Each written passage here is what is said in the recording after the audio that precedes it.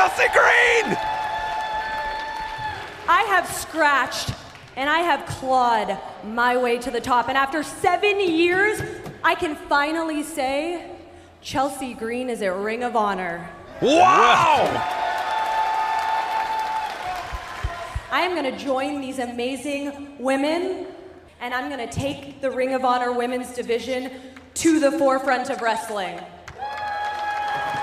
Chelsea Green, a former world champion, a former Impact World Champion here in Ring of Honor. We know her credentials.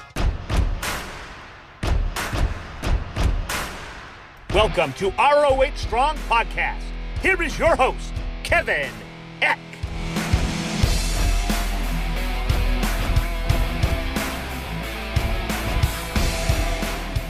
What's up, Honor Nation? Welcome to episode 66 of the ROH Strong Podcast, the official podcast of Ring of Honor Wrestling. Now, my guest today made her surprising Ring of Honor debut at Best in the World last week. Now, she's not only one of the hottest free agents in pro wrestling, she's the hot mess. Chelsea Green. Chelsea, welcome to the show.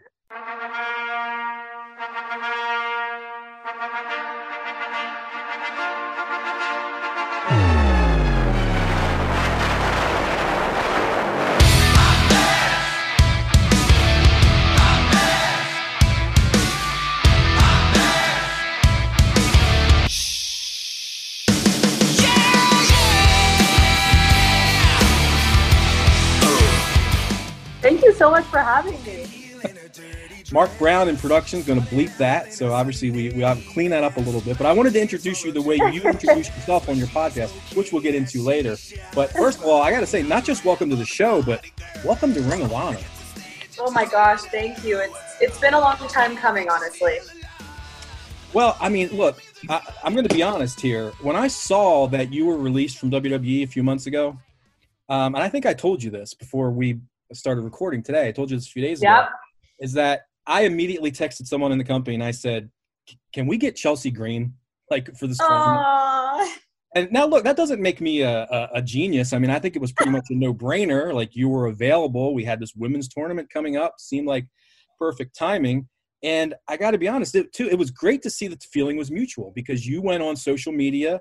You were very clear about it, that you wanted to be in Ring of Honor. You wanted to compete in this tournament. So let me ask you first of all, just why is Ring of Honor someplace that you did want to be? So I'm definitely big on manifestation, and I like to put my goals out there on social media or tell my friends and family, because I think it holds me accountable. And so when I was released, I said a lot of things on Twitter that I knew I couldn't take back in a good way. The things that I really wanted to accomplish and get done. And one of those things has always been, throughout my entire career, being at Ring of Honor. For some reason, before I was signed to WWE, Ring of Honor and I were like two ships passing in the night. We could just never get on the same page, whether it was dates or times or if they even needed another girl, they had their girls. And so I think that this all worked out in the most perfect and magical way, because now I am obviously a free agent. I can do whatever I want. I have more experience under my belt. And there was not a doubt in my mind that, I didn't get to cross Ring of Honor off the bucket list, so it has to happen now. Okay. Well, let's talk about how it did happen. You were a free agent and you had to wait, I guess, a certain period of time before you could appear somewhere else. Ring of Honor obviously had an interest in bringing you in, and then there you were, Sunday at Best in the World. There was the hot mess, Chelsea Green. So how did this actually all come about? So I contacted Maria right away, right when I was released, and I said, I don't know what you guys are doing, but I want to be a part of Ring of Honor. And she was obviously very receptive. We worked together in the past before and have a great relationship. So I'm thankful for that. But the funny thing is that logistically, it wasn't going to work, because I had a 90-day non-compete with WWE, and this fell on day 86, I believe, something like that. And so I was 4 days short of being able to compete in the women's tournament, or to be able to be at even just Ring of Honor at the tapings. And so I was really bummed about that. And then I just thought, I'm going to take things into my own hands. And I contacted WWE and asked for a week off of my non-compete. And they actually granted me that week off, which was so shocking and such a pleasant surprise. Wow, that is surprising. That's great, though. It really is. So you definitely didn't burn any bridges on the way out. That's for sure. They wouldn't have done that for you. Well, that's the nice thing, is that I think that the people who granted that for me really respect me, and I respect them. And I'm just like so thankful for that, because they didn't have to do that. Well, unfortunately, the bad news in all of this is, which we learned again Sunday at the pay-per-view last week, is that you won't be able to compete. You're not medically cleared. And look, Maryland is my home state, so I am very familiar with the State Athletic Commission. They do not mess around. No pun intended for the hot mess there. But they don't mess around when it comes to clearing people and various things. So let me just ask you about the arm injury, because is this the same arm that you've had issues with in the past? It is. So it originally broke in NXT 2 years ago, and then it broke on SmackDown, and then it just broke a couple weeks ago when I was getting ready and training, basically to, be a free agent. Okay. So we're very open here on the ROH Strong podcast. So not only did you shock everyone by showing up at Best in the World, you shocked everyone again by showing up at Slammiversary just over this past weekend. So yes. No one knows what to expect with you, which I'm sure that's exactly what you want. Like, you showed up in Ring of Honor and everyone was like, wow, she signed with Ring of Honor, but you haven't, because you're also working with Impact.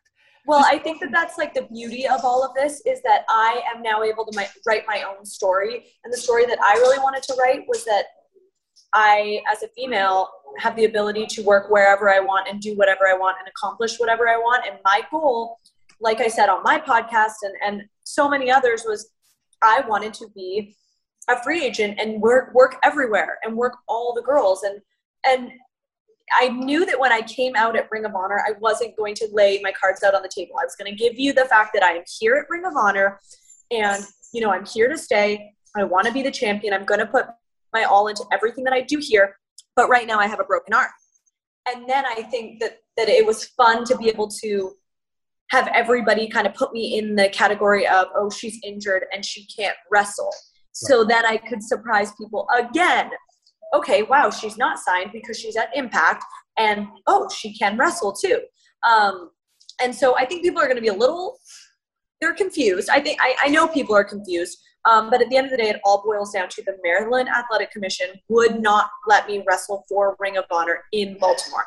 They don't own the rest of the world. So I am able to wrestle in Nashville for Impact. So that was it was an awesome surprise to be able to give everyone again, second time in a week. I feel bad that I couldn't give the Ring of Honor crowd what I wanted to give them, but I hope that they know that, I am going to be back, and I'm going to be back numerous times, and I'm going to give them my all when I can get in that ring. And you're also going to be doing commentary for a lot of the women's tournament matches. So, I am, which I'm super excited about. I'm excited to study the girls for when I do come back. But not only that, I'm also just a wrestling fan myself. So I just love watching up-and-coming talent, watching my friends wrestle, all that kind of stuff. I want to talk about your free agent status again, though, because it's just a great time in wrestling where you can do this, right? You can be a free agent and go to different companies. But ultimately, do you want to settle down at some point and have a home promotion? Have you given that any thought, or are you just kind of enjoying this free agent thing for right now? So I'm going to try to enjoy the free agency until the new year. And then I think I'm going to make a decision, whether that decision is to continue on the way that I've been working, for the previous 6 months, or to settle down. I'm not sure. But one thing that I will say is, I'm 30 years old. I'm getting married on New Year's Eve. So I do want to start thinking about a family and thinking about the rest of my life. And so I don't think it would be crazy to say at some point I will be, stepping aside from actually wrestling and maybe doing more hosting things, maybe focusing on the podcast, maybe doing some backstage stuff. I think the world's my oyster, and I've already spoken to Maria about my kind of future goals within the company. Okay. All right. Well, that sounds promising. I like to hear future goals. That's good. I like that. All right. Because fingers crossed, we want to see you around here as much as possible. You know what? It took me 7 years to get here. They are not getting rid of me that easy. Well, that is awesome news. That's great news. I'm sure Honor Nation loves to hear that. But let's talk about Maria for a second, because you alluded to the fact that you and Maria obviously have a past together. You work together in Impact. Another person that you worked with who's here on the scene now is Allison Kay. Yes. All three of you were together. So is this the first time that you've had – it was Baltimore Best in the World. Was that the first time you've gotten to all be in the same place at the same time again? It is, since I believe 2017. First time that we've been back together, and it feels like no time has passed at all.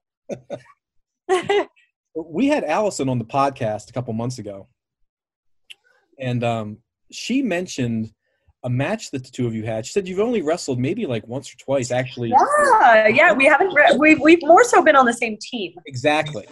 So she mentioned this match that you had in the Detroit area, where I think it was like 2017, and like the ropes, like there was a issue with the ropes being too loose. Do you recall that? I will never forget that match. And the reason I won't forget it is because, so it was in Detroit. The ring was broken. The ropes were broken. They had to stop the show twice to fix the rings and the rope.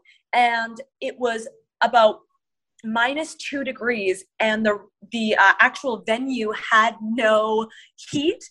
And so when we went out there, I was so chilled to the bone that I pulled my groin, and AK had to wheel me in a wheelchair through the airport when I left Detroit. She did not say that. She did not mention the wheelchair part of that story. Oh, I can't believe she didn't mention that, because we have the best video of her wheeling me into the airport. It's so good. So what is it like, and I talked to her a little bit about it, but I'll ask you the same question too, though. What is it like when you're going into a ring like that? I mean, obviously you can't do a lot of the stuff you were planning on. You just have to figure it out on the fly? Well, that's exactly it. I'm so thankful that I have come up with people like the Knockouts division, people like Allison Kay, and Cherry Bomb, and Jade at Impact. All of these girls they're such veterans, and they know exactly what to do. And I just have to shut up and listen, and kind of make sure that as I go, I am just adapting to the situation. Okay. All right. Well, so much more we need to talk about, but we're going to squeeze in our first break here. Lots more to talk about with the hot mess. I'm only going to say that intro one time. I'm just going to say Chelsea Green from here on out. I'm going to say the whole thing. That way Mark Brown doesn't have to keep hitting the bleep button. We'll be back. Let's roll, America. Roll up your sleeves to give blood. You can help save lives of patients that depend on blood every single day. Ring of Honor Wrestling has once again teamed up with the American Red Cross for Sinclair Cares Roll Up Your Sleeves. Make an appointment today to donate blood. Your donation will help save lives and impact countless more. Go to SinclairCares.com to schedule your appointment now. All right, we are back on the ROH Strong podcast with the hot mess, Chelsea Green. Let's talk about the hot mess. Because talk about her. This was one of my, and I did say this to Allison when she was on, is that Laurel Van Ness, the hot mess, was one of my favorite characters in wrestling at that time. Oh my gosh, well thank you very much. But, so you're keeping the hot mess name, but clearly you don't look like that version of the hot mess with the smeared makeup and all that stuff. So what is, if you want, I don't know how much you want to give away, but this new iteration of the hot mess, what can we expect? So I think that what you should expect is to expect the unexpected. And I think that already you've realized that from me showing up at, Best in the World and at Slammiversary. I am going to do things different this time. And I'm going to turn the hot mess into Hot Mess 2.0, into a new version of the hot mess. And we're going to see a couple different sides of the hot mess. And I think my acting abilities may come into play, but I haven't fully decided how I'm going to make that work. But I have so many ideas in my head, and I've had so many ideas for the past 2 years that I haven't been able to use. So I'm just really excited to, pitch them to everybody. Well, that's a great point, because you really now have creative freedom. And I know that's one thing that people in Ring of Honor, the talent in Ring of Honor, rave about, is that they get a level of creative freedom that you don't really get. Well, you may get some other places, but maybe not to this degree. I don't know. But you have that creative freedom now. So I guess that has to be exciting as a performer. It's so exciting, especially just feeling for the past couple of years like I wasn't heard, or like nobody wanted to hear me. I'm just so excited to be able to share my ideas and my thought process with everybody at Ring of Honor. Is it true that you were going to be Mickie James' stalker in WWE? Yes. It is true. We were going to do a Mickie James Trish storyline with Mickie and I. We didn't know the exact direction it was going in, but that is where it was going, in a direction of me stalking / falling in love with Mickie. That would have been outstanding. I know. I really wish, and I know Mickie wishes too, like we both had our hearts set on that. So let me ask you this question. I ask everybody this, I guess, if, those who have been released by WWE, I always ask, were you surprised by it? Were you, did it come as a shock to you when you got that? I mean, these cuts come around every so often. Were you surprised that your name was on the list? Honestly, yes, I was surprised. I guess the only reason I was surprised is just because I didn't show anything. If I had a couple of matches and I didn't do very well, and I didn't wrestle to the best of my ability, then okay, maybe it wouldn't have been as much of a shocker. But because I really didn't get any opportunity on the main roster, it totally came as a surprise. I'm not even gonna lie. So when that happens, do you look for answers? I mean, do you ask questions as to why did this happen, or what was the company thinking when you made this decision? Or is it just like, all right, the deal's been cast, the die's been cast, and let's move on? I think maybe Chelsea in 2016 would have looked for answers, but I didn't necessarily feel like I needed answers. I felt like, you know what, that's okay. It's their loss, and I know that. They don't know that yet, but I want to show them that it's their loss. So I kind of just put the phone down. I said, thank you very much. I put the phone down, and I got back to work. I had only been out of the indie scene for 2.5 years. That's nothing, that not much has changed. So I was ready to dive back in and kind of figure out what I wanted to do next. Every now and then I go back to, I wonder why, but I think it helped me that Matt had been released my fiance had been released the year before, and there was really no reason for his release either. So I think that when it came down to me, it was like, okay, well, sometimes there just isn't a rhyme or a reason, and this is just a big corporate company, and you got to suck it up. I'm a big girl. I can take it. Right. And for those who don't know, I'm sure most people listening do know, when you mentioned Matt Cardona, who used to be Zack Ryder in WWE, is your fiance. Yes. Soon to be husband. Yes. You guys are getting married on New Year's Eve. Is that what you said? We sure are. Okay. Well, congratulations.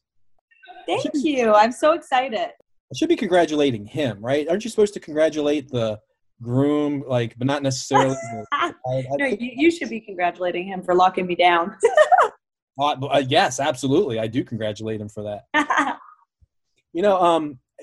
I had mentioned this to you again when we were setting up this interview, that I worked in WWE as a writer for a few years, and I said, I don't know if Matt remembers me. He may not. But I tell you what, there was a great moment that I'll never forget, which was when he was, as Zack Ryder, organically just really getting over. And we were in New York, and it was Brooklyn, I think. It had to be, right? So The Rock was on the show. Are you probably? Oh, I remember this. The Rock was on the show, and people were chanting, we want Zack. And we want Ryder. We want Ryder. And I was in Gorilla, and so was Zack. Like, he was literally standing right next to me. And I just looked at him, and I was just like, you know, this like he was overwhelmed. What an amazing moment. But what a testament to like a guy just getting himself over with no one believing in that character or pushing that character or anything else but the fans. And granted, it was, you know, it was a hometown thing, but he got great reactions everywhere. It was Baltimore where he beat Dolph Ziggler for the U.S. title, and I was there for that as well, working for the company. That was one of the loudest pops I've ever heard, ever, in all my years. Like, I just wish that I could have been there to see all that live, but it's amazing, you know, that I can go back and look at it on YouTube and everything. But yeah, I'm so proud of him. Like, he just keeps reinventing himself, and I think he's the happiest he's ever been right now, doing kind of his own stuff and his own characters and doing his podcast and everything. So I'm really proud of him. Okay, well, Chelsea, I want to talk to you about your podcast, Green with Envy, because you didn't waste any time after your release getting yourself back out there. And obviously one of the things was this podcast. I just started listening to it recently, and I got to say I was pretty impressed. It's not your typical quote-unquote wrestling podcast where it's sitting down and, not like, you know, like this kind of format where we're just talking wrestling and you're in, you know, there's a guest and all that. It's basically you just talking about, you know, riffing on like what's going on in your life. And it's pretty entertaining. Did you have a background in broadcasting or anything? Well, thank you. No, I definitely didn't, but that's always something that I've wanted to do, was broadcast journalism. And I fell into wrestling, and I guess I really loved the combination of acting meets, you know, promos meets athletics. And so really when, you know, the athletic side was taken away from me during kind of COVID and with the injuries and everything like that, I really, really found a passion for just speaking and talking to people, not necessarily interviewing people, but just talking. And so when I was released, that was definitely one of the first things that I wanted to start.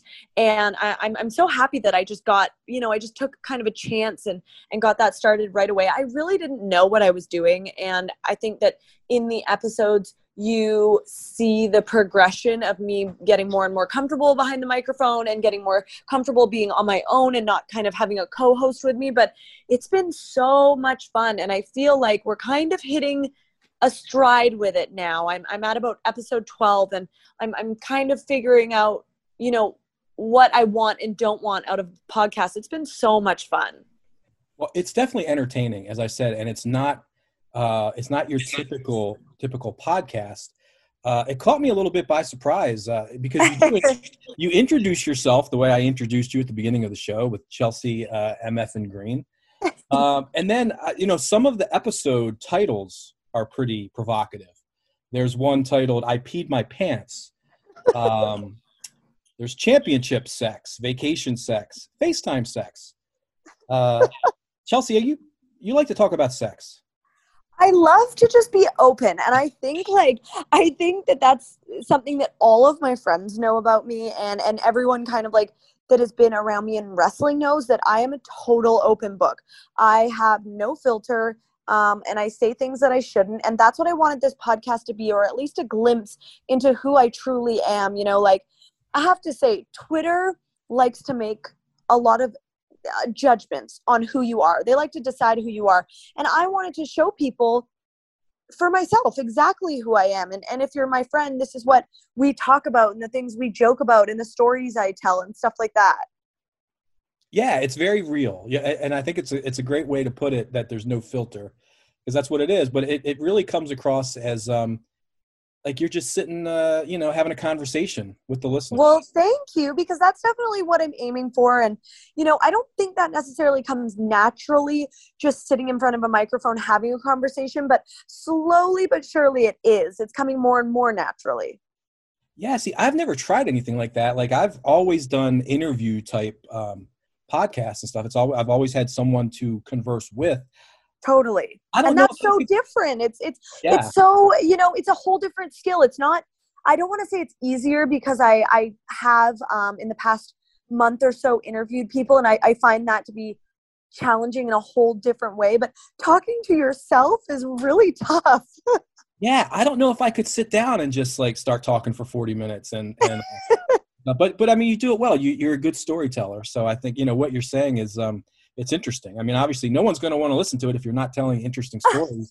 Well, thank you. And that's another reason why they're such short episodes. They range from 35 to 50 minutes. They're nothing crazy. And it's just, me telling stories. Yeah. After some of those, the titles of some of them, I'm like, I wonder, do I need to have a cigarette after I listen? I know, right?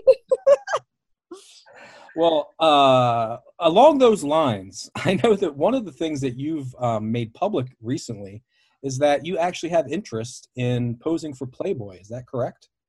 So everybody kind of took it as me posing for Playboy, but my interest just lies within the company of Playboy. I think that the models obviously are amazing, but they haven't actually had a magazine in about a year and a half. So they're more so kind of veering towards becoming a lifestyle brand. And I think I'm interested in just being a part of that transition. I've always been very open about like my sexuality and things like that, and my body confidence. And I just would love to be a part of kind of destigmatizing Playboy. Okay. Yeah, that makes sense. I mean, I guess once the internet kind of exploded, and of course, once anytime there's any kind of new technology, people figure out how to way to involve pornography. So yes, I guess that was kind of the death knell, so to speak, for Playboy, because obviously right at your fingertips, you can see basically anything you would want to see, and something. Well, right, and we've just really like. That's the thing. Everything is so instant now that nobody goes out and buys a physical copy of almost anything. I might be one of the last few people that have like a real calendar sitting on my desk and a planner and stuff like that, because we have it all at our fingertips. And I, when I spoke to Playboy, I sat down and I had a Zoom call with them. I really can tell that they're going in the direction of how can we make this a lifestyle brand digitally? And that's something that I'd love to be involved in. Well, what kind of other things would you like to do? I mean, obviously you're doing the podcast now. You're very comfortable with public speaking. Would you want to get more into maybe hosting other things or maybe acting? I would really love to sell my podcast, whether it's to Playboy or Barstool or whoever. I would love to be under an umbrella.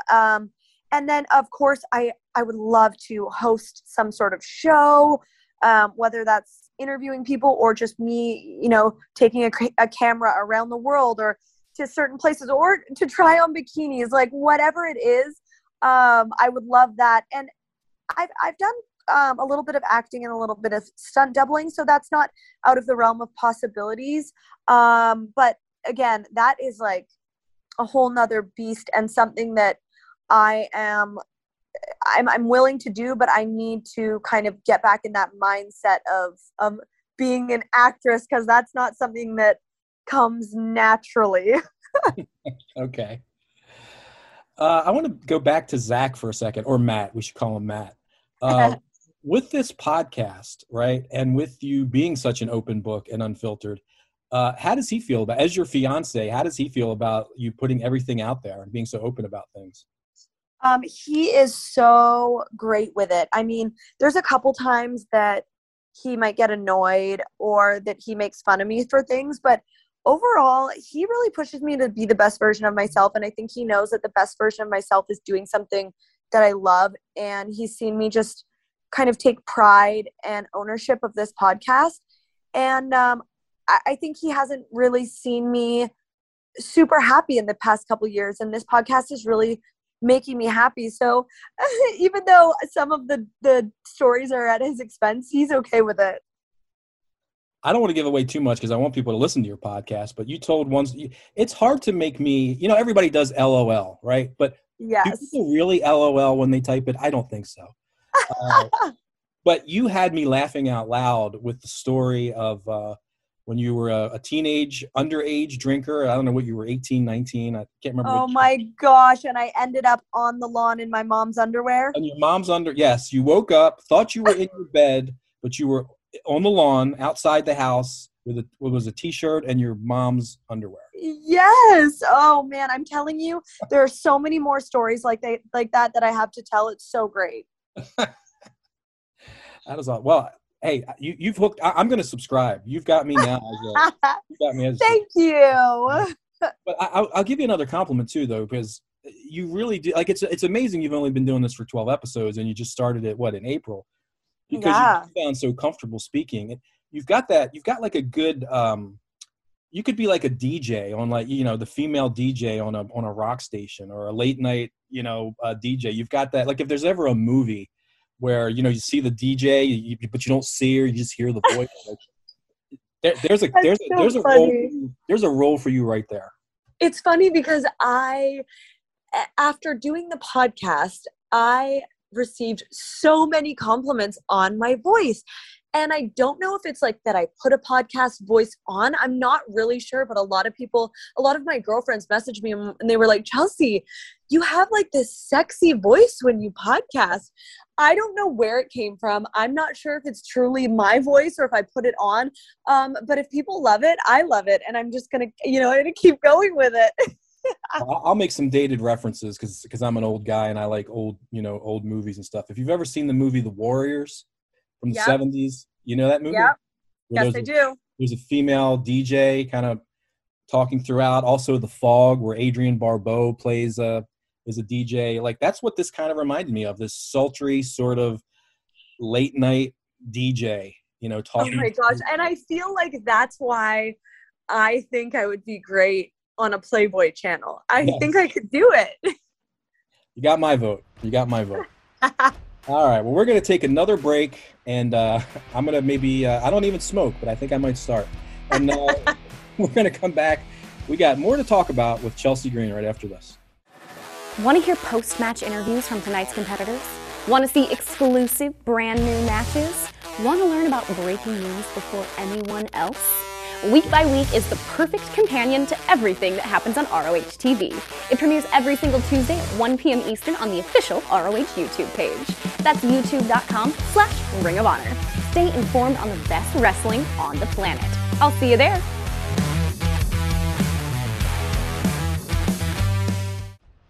All right, we're back on the ROH Strong podcast with Chelsea Green.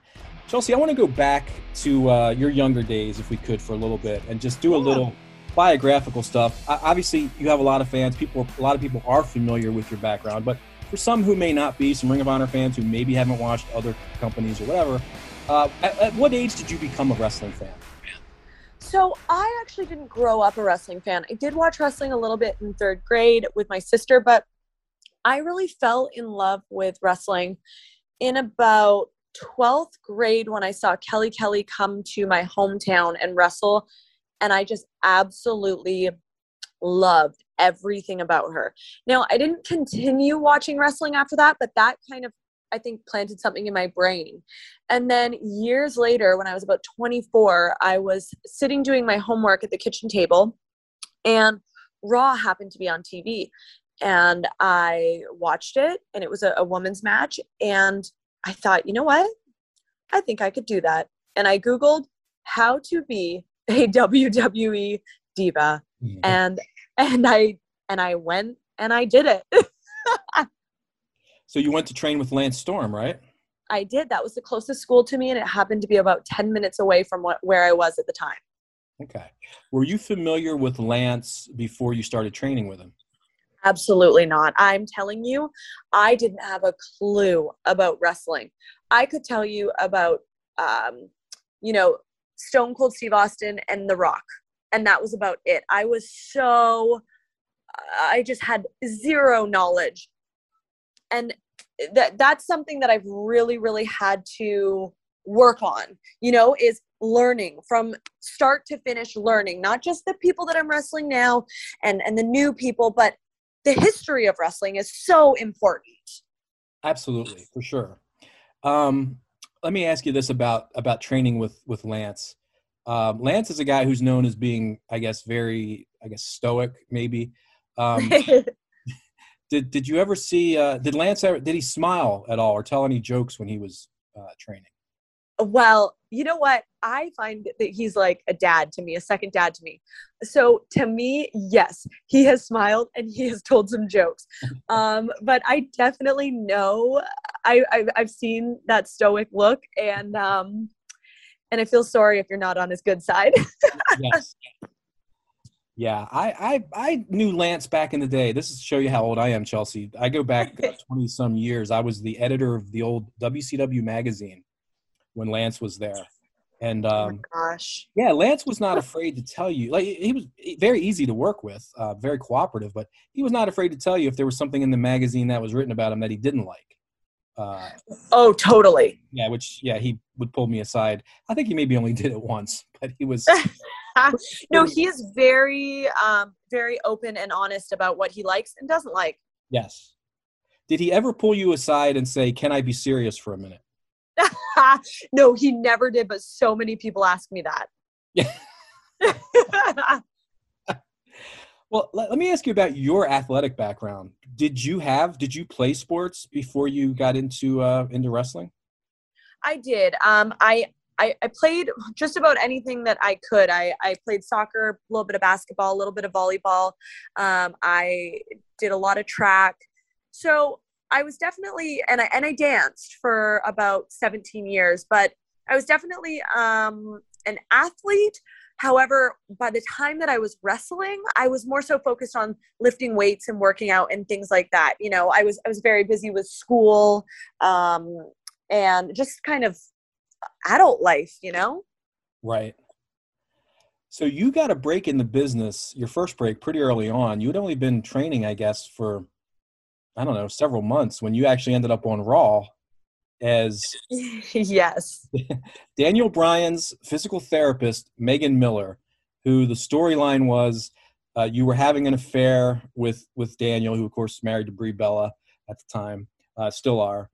How did that opportunity come about for you?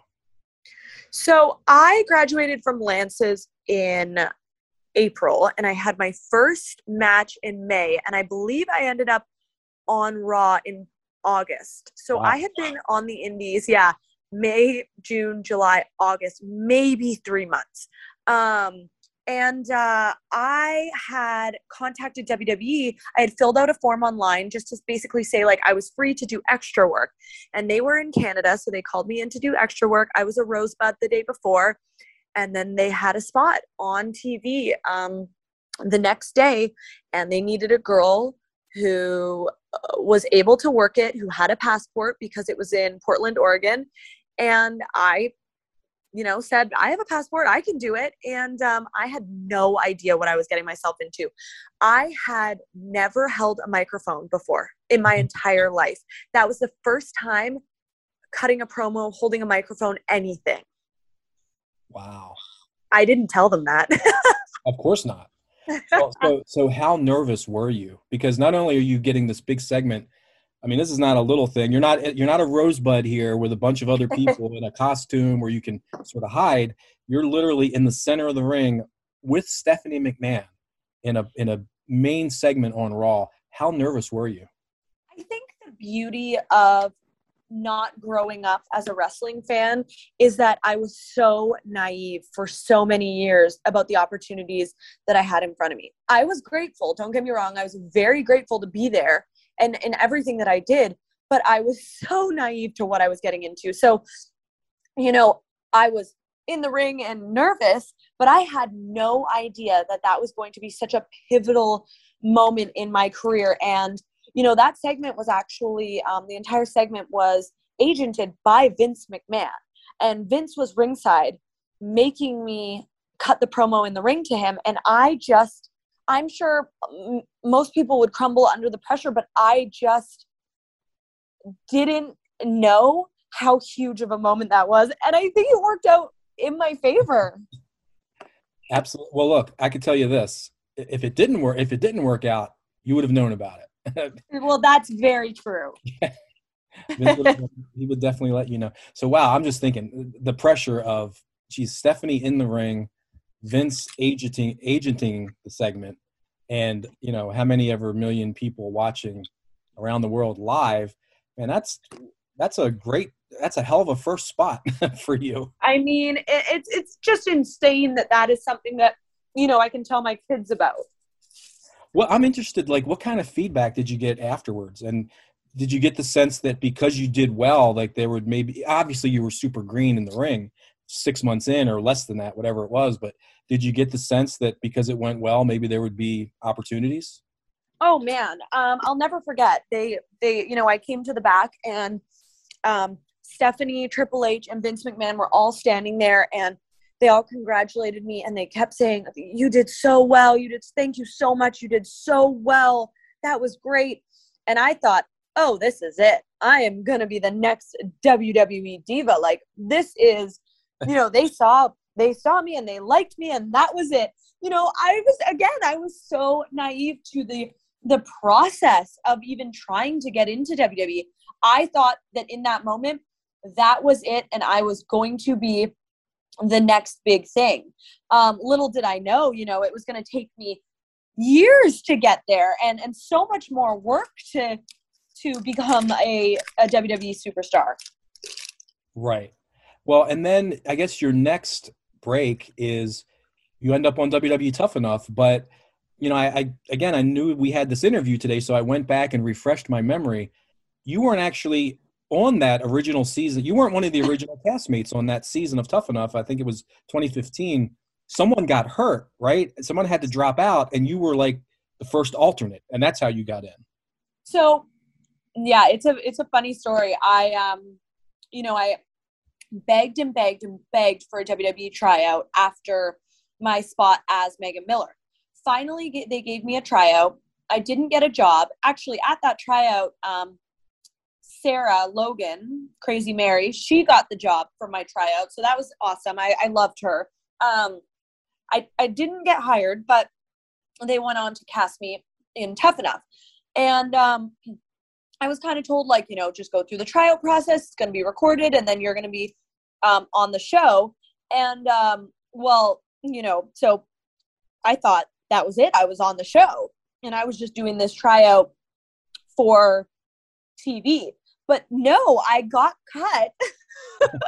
Again, naive Chelsea. I got cut and was sent packing. And I believe I was home for about maybe a week. And they called me back and they said, we have a girl. She's getting married. She doesn't want to be here. She wants to leave. She's injured. She blah, blah, blah, this and that. Can you come back and be a surprise on the show? And I said, absolutely. I packed my bags again and I left. So I had a wrestling blog that I was writing at that point, and I was reviewing Tough Enough every week. And it seemed pretty obvious to me early on that, to me, the two favorites were yourself and Patrick Clark, which I don't think it was, that big of a surprise because both you guys had been trained. And I don't think we were the only trained wrestlers at the time. Exactly. And it you could tell it. I think you could tell that. And, full disclosure, I know Patrick very well. I was, he came up in Maryland Championship Wrestling, where I've done a lot of work there. I saw Patrick literally the day he walked through the door when he was training. And I've worked with him. I was on the Indies. I was a heel manager, and my tag team used to go against Patrick and Leo Rush back in the day. Oh my gosh, that's great. Yes, when they were they were called Sudden Impact. And Patrick and Leo right out of the MCW training center, and you could just see right away, like, they had something. And totally. I remember I sent Patrick, as soon as I saw about the Tough Enough tryouts, I texted him and I said, Patrick, please tell me you got to send in a video. And he's like, oh, yeah, already done it, already shot it. Here, he sent it to me. Here it is. It was his little promo, his testimonial. And I was like, all right, dude, I think you got a really good chance. And then he gets on there, and I'm watching it. And again, I thought you and Patrick really stood out. You could see not just that you guys had the training, and look, you weren't 20-year vets or anything, but clearly you knew the basics. Right. And I also thought there was charisma there. That's another thing I told Patrick. I'm like, you've got a look, you're well-spoken. There's a lot there. And I saw the same thing with you, but neither one of you ended up winning, which, and I've had this discussion with Kenny King. I don't know if you've ever talked to Kenny about his Tough Enough experience. No, I haven't. But I feel like if you look back, and this is not to disparage anyone who's won Tough Enough, but if you look back at the winners and what they've done in the business, and then you look back at some of the people who were on the show but didn't win and see what they've done, winning it may not have been the best thing. Yeah, it's very interesting. It's almost like a bit of a Tough Enough curse, I think. Yeah. Yeah. So not to dredge up, bad memories or anything, but like, were you once you were in it, like once you're in Tough Enough and you see what your competition is, and obviously it's not all just based on wrestling ability. There's more that goes into it, and there's a fan vote that goes into it, so it becomes a popularity contest. As you were doing it, did you feel like you were doing well? Like, did you feel like you had a good shot? So on one hand, I was like, how could I not win this? I'm the only person who knows wrestling. Right. But I think what I forgot is that, it's WWE, and they choose the narrative. They choose who they want to look good or to not look good. And one thing that I will say is, at the time, I just didn't have the uber sexiness that Mandy did. So I wasn't the underdog. I wasn't Sarah, but I wasn't this like sexy bombshell like Mandy. So I fell somewhere in the middle, and I think that was kind of my downfall.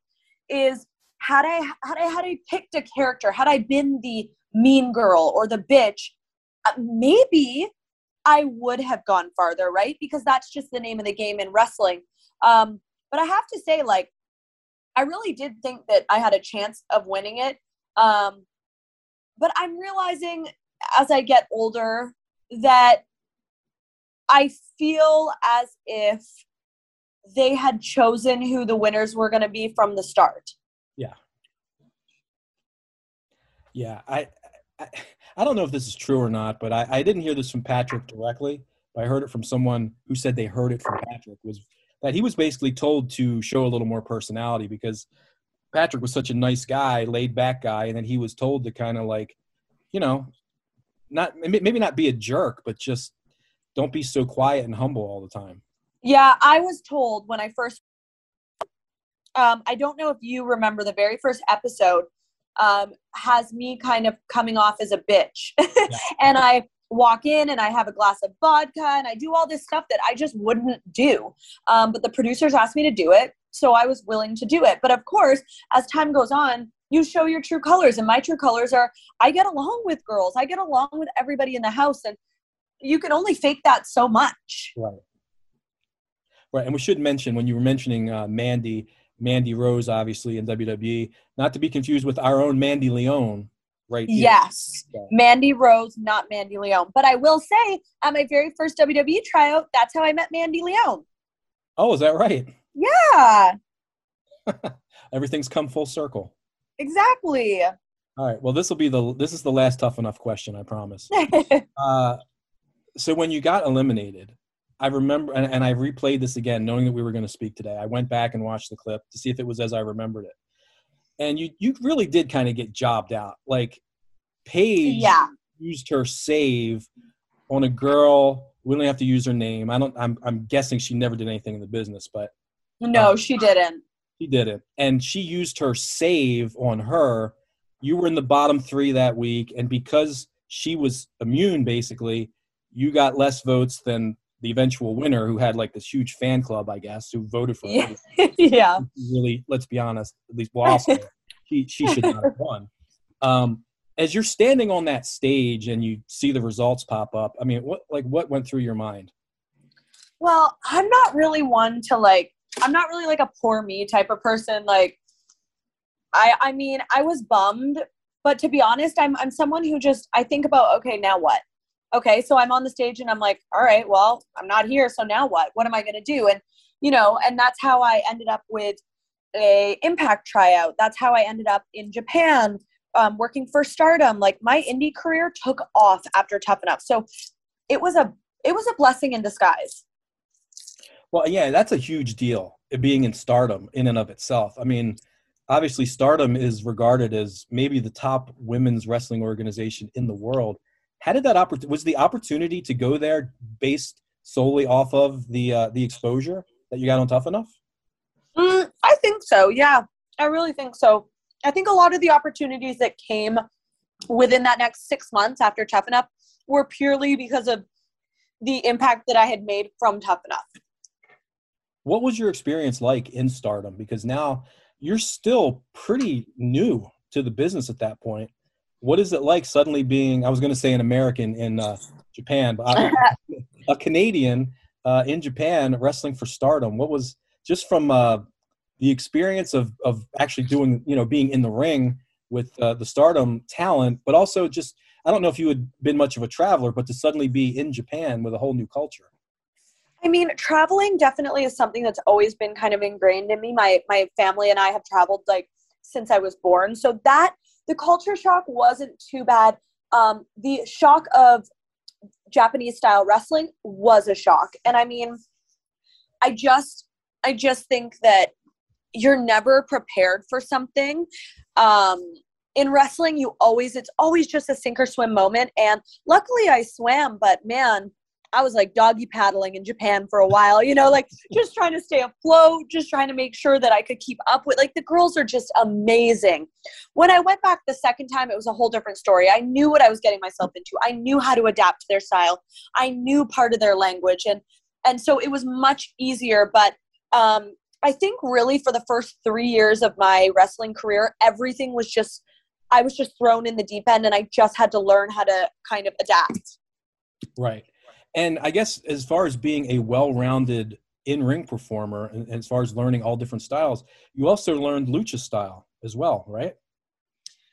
I mean, yes, I definitely have tried. I've wrestled in Mexico, and a lot of the Japanese wrestlers they also have a little bit of a lucha style. So that's something that I have come across, and I've tried to learn. I also wrestled at Lucha Underground, so that was another time that I kind of had to adapt to that style. I would not say that I am great at the lucha style by any means, but I try and I can get through and I can keep up. Right. And that's important. It doesn't have to be your forte necessarily, but you have that there in your back pocket if you need to. I don't know, exactly. Break out a Hurricane Rana every now and then. Exactly. Every now and then, I'll throw something in there. Okay. I want to move on real quick to your Impact career. So you end up in Impact as a totally new character. You're not Chelsea Green anymore. You're Laurel Van Ness. Who came up with that character? Was that something that you had input in as far as creating Laurel Van Ness, or was that something that was basically crafted for you? Well, the original Laurel Van Ness was just a mean, rich snob. And that was kind of given to me. The name was even created to be kind of a rich, snobby girl.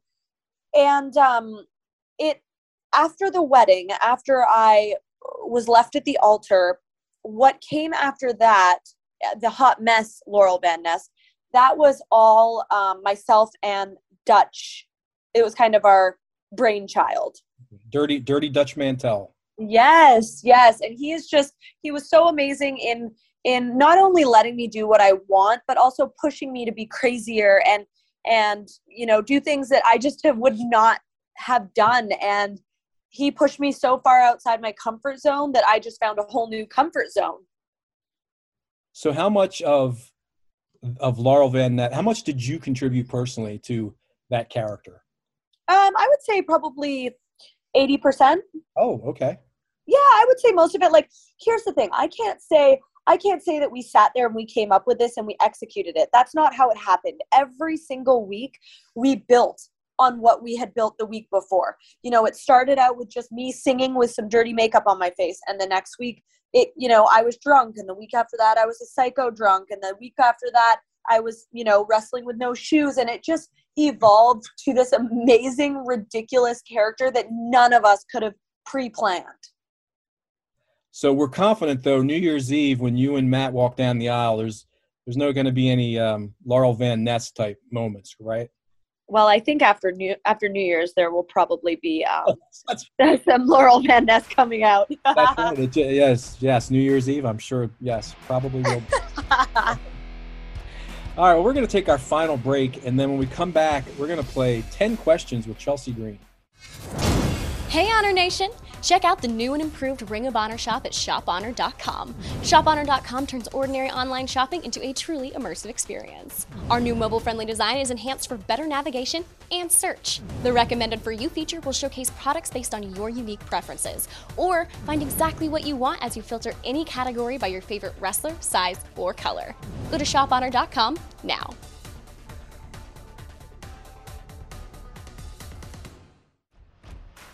All right, we're back on the ROH Strong podcast with the hot mess, Chelsea Green. Chelsea, I know you've just answered a bunch of questions, but we have 10 more that we'd like to ask if you're up for playing 10 questions. Let's do it.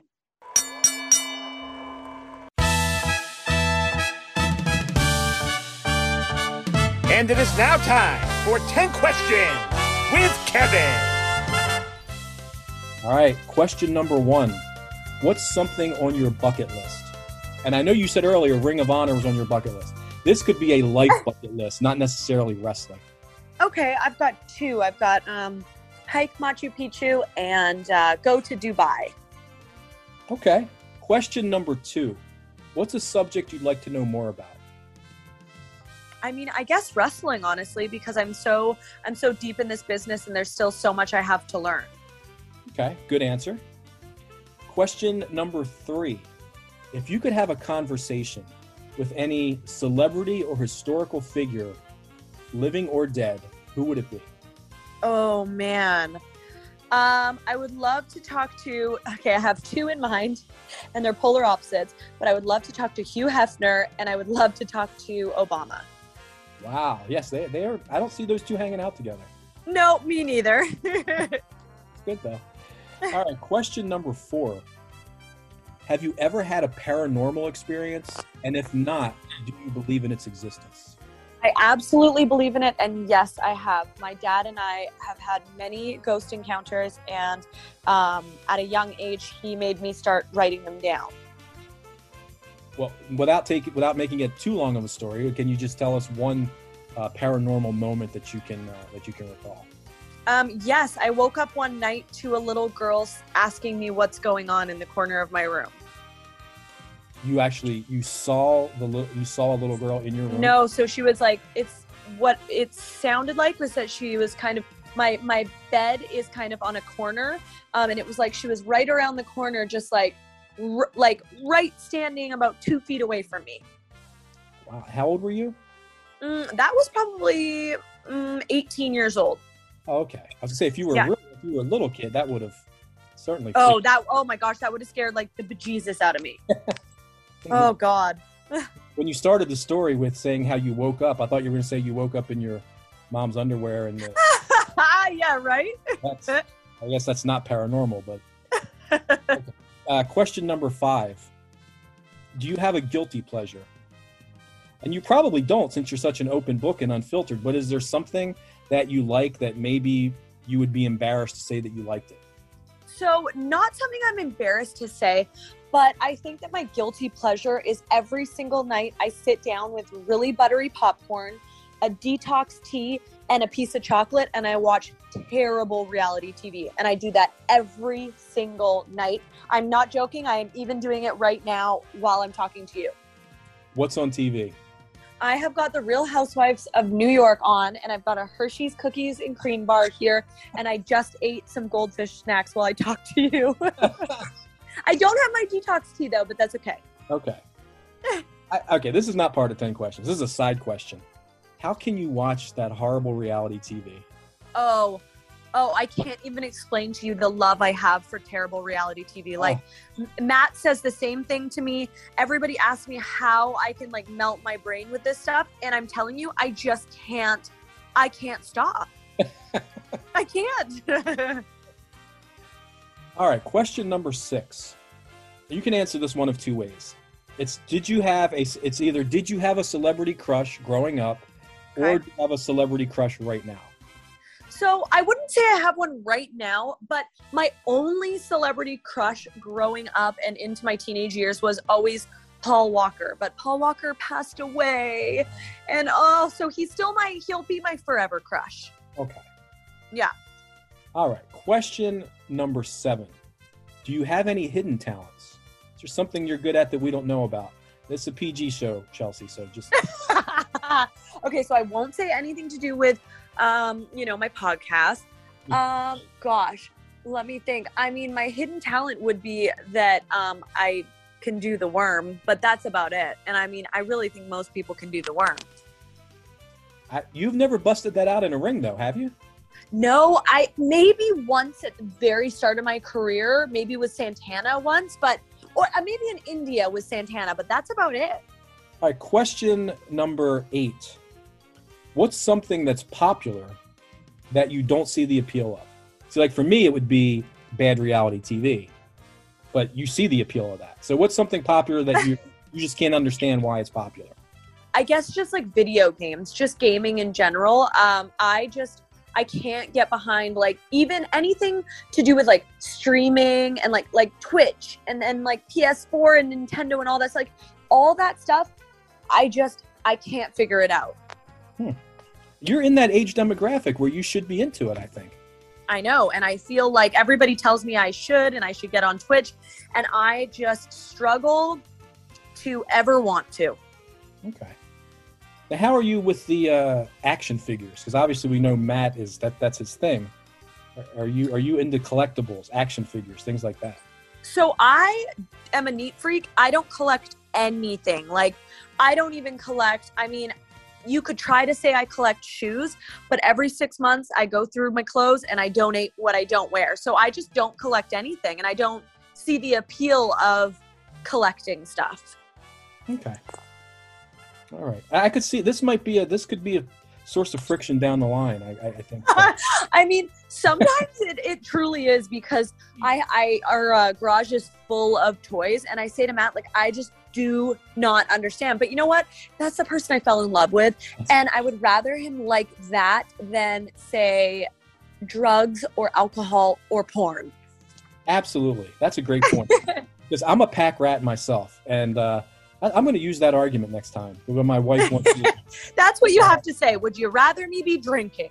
Exactly. Don't know why I've never thought of that. All right. Question number 9. You may have already answered this. I don't know with the Real Housewives thing, but I was going to ask you, what's the last show that you binge watched? Oh man. So right now, Matt and I are binge watching Dynasty on Netflix. And what we do is we pick a show that every time we're together, because obviously, we have different schedules. Whenever we're together, that's the only time we watch that show. So we'll try to watch like 2 episodes a night when we're together. And so right now it is Dynasty, but it's the remake of Dynasty, because Dynasty was a show in the 80s or whatever, but it's great. I love how you say that. Dynasty was a show in the 80s. Like, you have to explain it to me who's grew up in I know, but everybody else doesn't. Like, so many people don't know that. So you said Dynasty, and I immediately thought you were watching Joan Collins and right, the original one. I know. I didn't even know there was a remake. So that shows. Well, that's the thing. So there's 2 categories. There's people who don't know Dynasty at all, or there's people who know the original Dynasty. So I have to specify there is an original, but this is not the original. This is new, updated, very soap opera-esque. Okay. Well, yeah, I mean, the original Dynasty was basically a nighttime soap opera. Oh, so, totally, right. Okay, question number 10. I've debated whether to actually ask you this question or not, but since you said, hey, ask me anything, I'm an open book. I'm an open book. I'm going to regret this. It's a silly question, but I'm going to ask it. Question number 10, have you ever taken the Rough Rider? You know what's funny? No, but I will tell you something. I got in the ring with Matt for the first time this year, and Dillinger, or what's his new name now? Ty Dillinger. What the heck is his new name? Oh, Spears. So I got in the ring at Spears' school and Breeze's school, and I wrestled Matt, and I'm telling you, Matt is the stiffest guy in the entire world. I will never again wrestle him, and I promise you I will never take the Rough Rider. That's interesting. I didn't think Matt had that reputation really for being stiff. Well, he does with me. All right. Well, Maria said that when she took the super kick from Mike years ago in Ring of Honor, that he stiffed her pretty good with that super kick to the jaw.